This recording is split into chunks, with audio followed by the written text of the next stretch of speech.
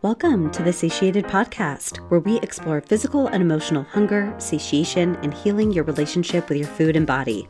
I'm your host, Stephanie Mara Fox, your somatic nutritional counselor. When you feel the urge to binge or emotionally eat, it can feel like you have no other option but to do it. The urge to self-soothe with food can feel like someone else has inhabited your body. You have disappeared and taken a vacation somewhere else. As you eat more and more, and your body's sensations grow of perhaps feeling bloated, uncomfortable, and overly full, is when you might come back into your body and wonder, what just happened? Where did I go?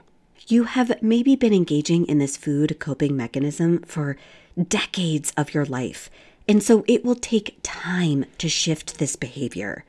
It has been supporting you in so many different ways. Many of you have heard my story of how my first year of graduate school for my master's in somatic psychotherapy was an intense experience that I found myself leaning on food to process everything that was coming up at that time of my life. The summer after my first year of school, I met my now husband, Ethan. He was dropping me off at my apartment one night after a date, and so many emotions were arising. I turned to him and told him I wanted to eat an entire jar of almond butter. And yes, I literally meant a whole jar of almond butter.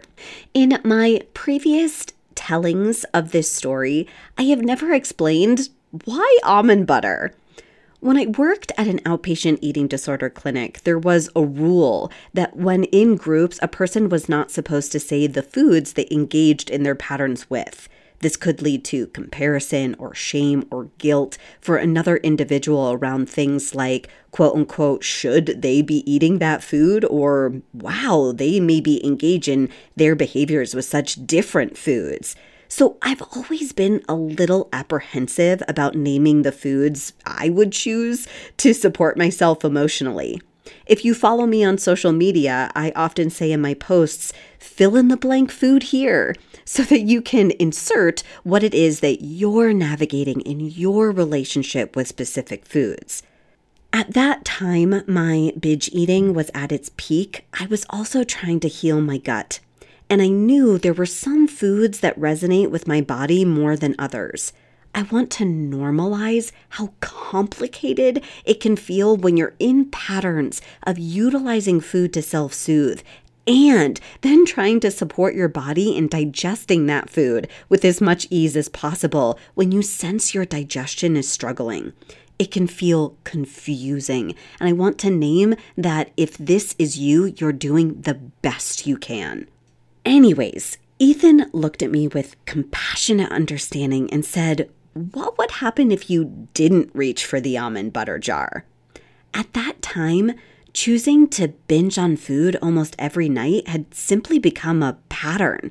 I had no other choice but to engage in this behavior. It honestly felt weird on nights that I didn't do this food behavior, like something was missing. In sharing this story recently, it hit me that I have been teaching those I work with for a while now how important it is to remember that you have a choice in the midst of your binge eating or emotional eating urges. What Ethan offered me that night was a choice, something I had forgotten that I had. Binge eating or emotional eating might have come into your life to give you the sense that something was in your control.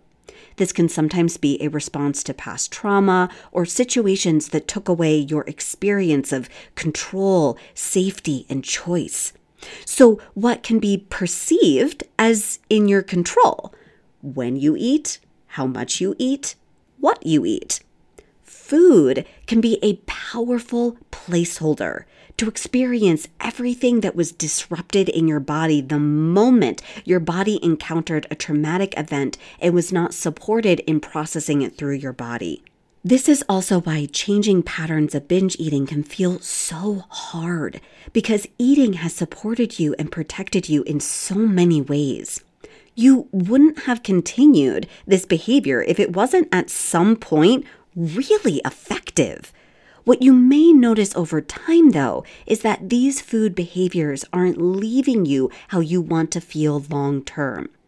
So, a part of healing these food behaviors is reminding yourself that you have a choice. Choice can be empowering. You're the one who gets to decide how you want to respond to your food urges. Choice can be curiosity producing. Curiosity can provide space for you to explore what food or non-food actions are going to leave you feeling safe. Choice is regulating. Reflecting on your possible choices can bring you into a closer relationship with yourself, something that you may have been looking toward food to do. If you have some time right now, take out a piece of paper, a journal, a Word document, or a new note on your phone and start writing out your possible choices of what leaves you feeling safe, connected, regulated, calm, relaxed, peaceful, at ease in non-food ways. When you notice that urge arise to go reach for food when you're not physically hungry, practice pausing and reminding yourself that you have a choice. You can reference this list and experiment and try something new. It may feel uncomfortable at first not binge eating or not emotionally eating, and that is all right. You can keep showing up for yourself again and again and practice choosing something new. It will feel different over time.